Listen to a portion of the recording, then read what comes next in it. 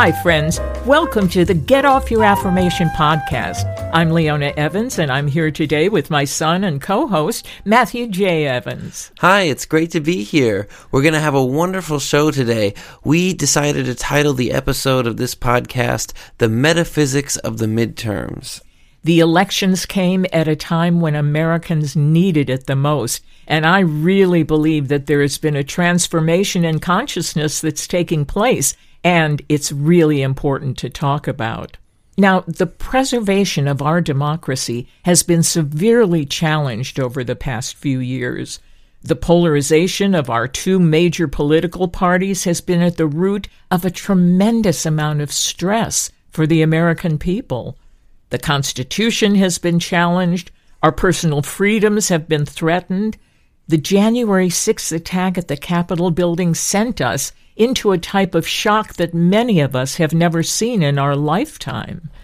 The anger and rage seem to be overtaking our better judgment, causing more violence on our streets, in our neighborhoods, simple arguments turning into violent outbreaks, and our media reports filled with verbal insults, racism. Add COVID, the war in Ukraine, global warming, and the world economy, and we're faced with extreme issues that require us to do some things differently and to draw some important boundaries.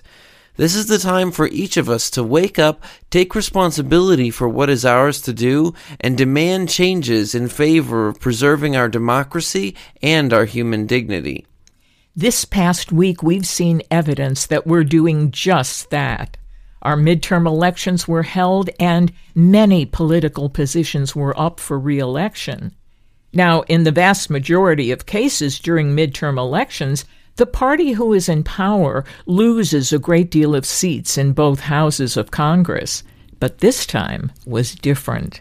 Many voters did not vote their party, but voted their issues.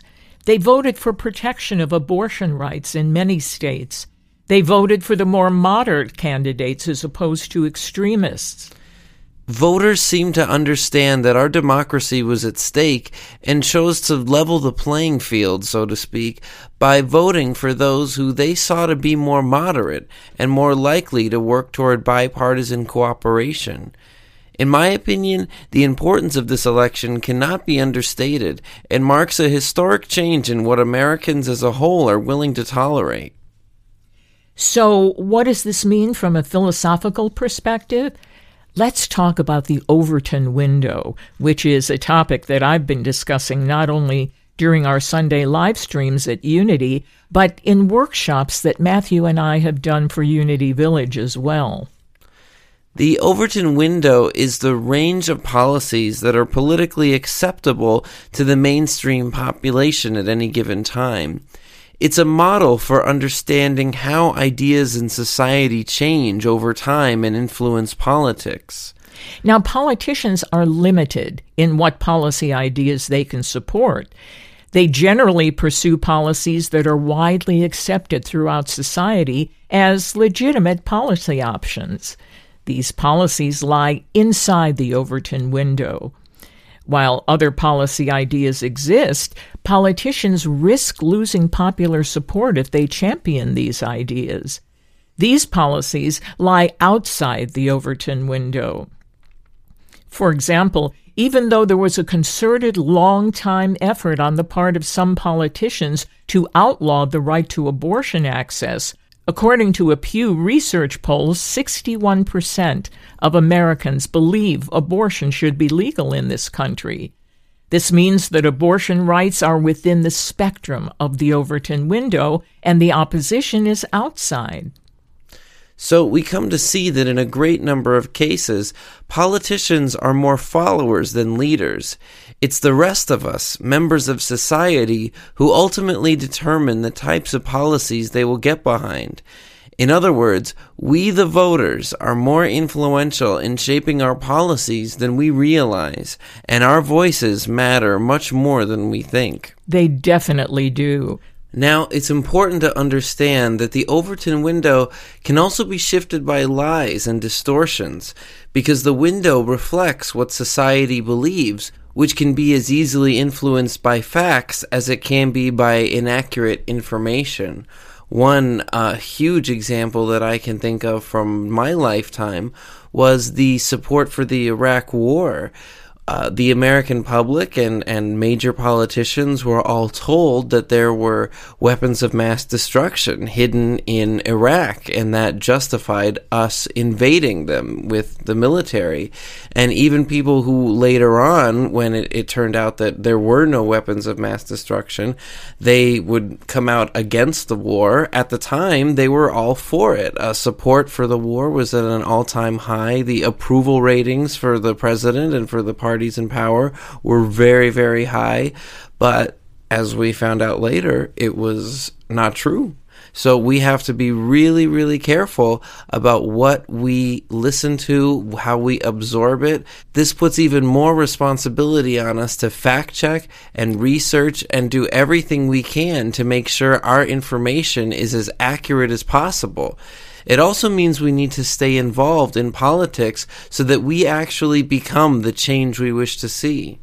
It's so important to remember that when we become emotionally charged, and especially if we rely on other people to give us the information we know, we can get false information, and we can believe it just as strongly, and it can affect the Overton window just as powerfully. And so, yes, that is a perfect example of how this thing can work.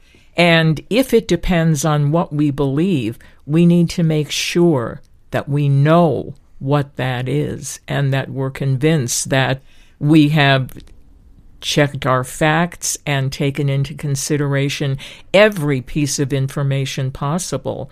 Now, this doesn't mean that we're never going to get caught up in false beliefs, but it does mean that when we take responsibility for being part of the solution, these things have less of a chance of upsetting us and changing the political dynamic.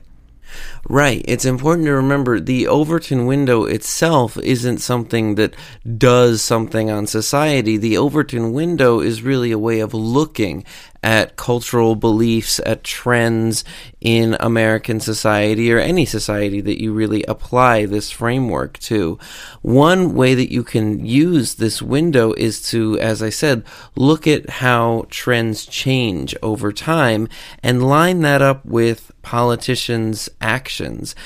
During the early 2000s and 2010s, the support for gay marriage was slowly increasing, but despite an obvious trend of increasing popular support, you didn't actually see a lot of major politicians coming out in support of gay marriage until that percentage started reaching the upper 40s and 50 and 51%.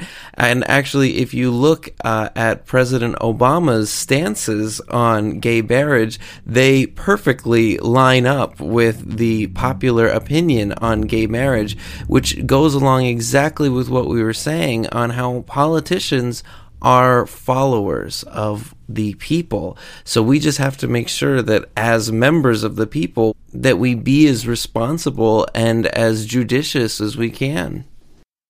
Thank you, Matthew. That was very well put. So now let's talk about the metaphysics of the midterms. In other words, the spiritual component. Who are we? We need to ask ourselves this question when we're about to make a change in our lives. What is it that I base this change on? Is this change recognizable as far as who I am and what I want to accomplish? And so when I talk about metaphysics and when I talk about our inherent spirituality, I always like to use the quote, rather than human beings trying to have a spiritual experience, we are spiritual beings learning to have a human experience. You see, most people believe that we're flawed human beings, and through God, through religion, we learn to become more spiritual, which means getting rid of our human flaws, just losing them, and being on our best behavior, being well modulated, adopting every nice and pleasant and loving characteristic we can to express ourselves. Now, I don't see that there's anything particularly wrong with wanting to develop a loving and generous character. But the point is that if we are spiritual by nature, we don't have to feel that we lack something, that we were born in sin, that there is something missing in us, and we have to avoid everything unpleasant to focus on the pleasant.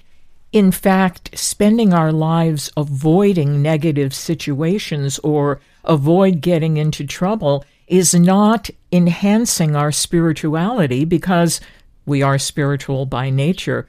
But what it's doing is keeping us from embracing the earth, embracing this life, and learning to look at all things, no matter how challenging, through the eyes of spirit. Now, being spiritual beings doesn't mean that we're flawless by nature.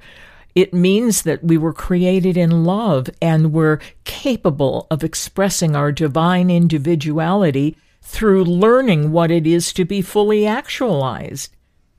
In other words, the acorn grows into the mighty oak by embedding itself into the soil of the earth and experiencing its evolution through cooperation with the earth, rather than spending all its time trying not to get dirty. Our goal is learning to see the face of God in all of our experiences, including politics.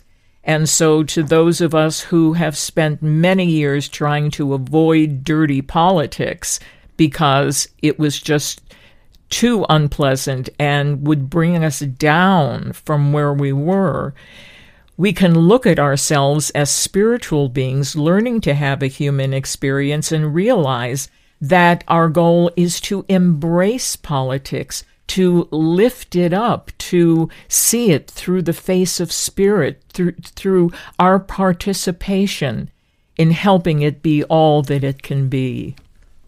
Last week we saw the beginning of the end of political pendulum swings.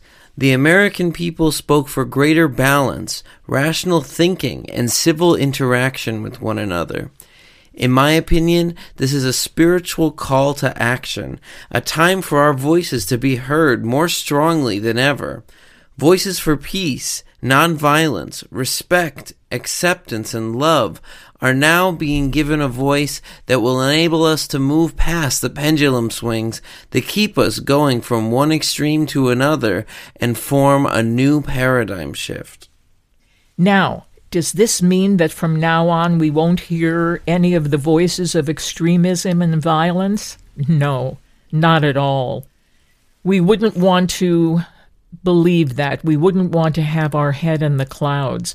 What we want to do is take a look at life from a different perspective, not from fear and avoidance, but from moving forward with understanding and with blessings, but with our boundaries drawn. No, we will not live that life of extremism and violence, but we will do all that we can to make certain that there's another way of living, another level of respect that we can have for one another. So, no, we will be hearing the voices of extremism and violence, but we'll hear them in a different way. What it means is that through the power of our prayers, our words, our actions, we will no longer allow those voices to have free rein as they have in the past. We're finding our voice. Decency and goodwill are finding a voice. Let's do all we can to keep that voice alive. Now, I want to share with you that everyone who voted is a hero. We see that we prefer rational thinking and bipartisan cooperation to living with constant feuds and destroying our nervous system and our ability to relate to one another and keep our faith. We can and we will work to restore our democracy and heal the differences that have caused us so much grief in the past. There'll always be differences in life, always.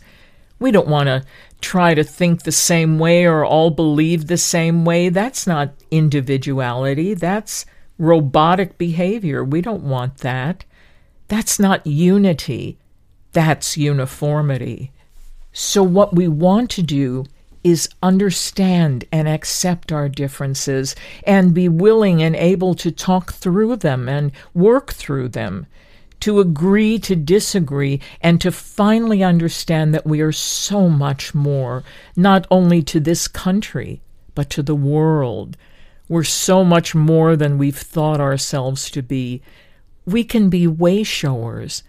We understand the principles of nonviolent communication. We understand that our goal is to realize and express the unity of all life. We're the ones who can lead the way. Let's remember that as we continue to live our democracy in the United States. God bless America. Thanks so much for listening to the Get Off Your Affirmation podcast. Please follow us on social media, on our Facebook page, or on our website, getoffyouraffirmation.com. Please feel free to send us a message. We really look forward to hearing from you. Have a wonderful week. You deserve it.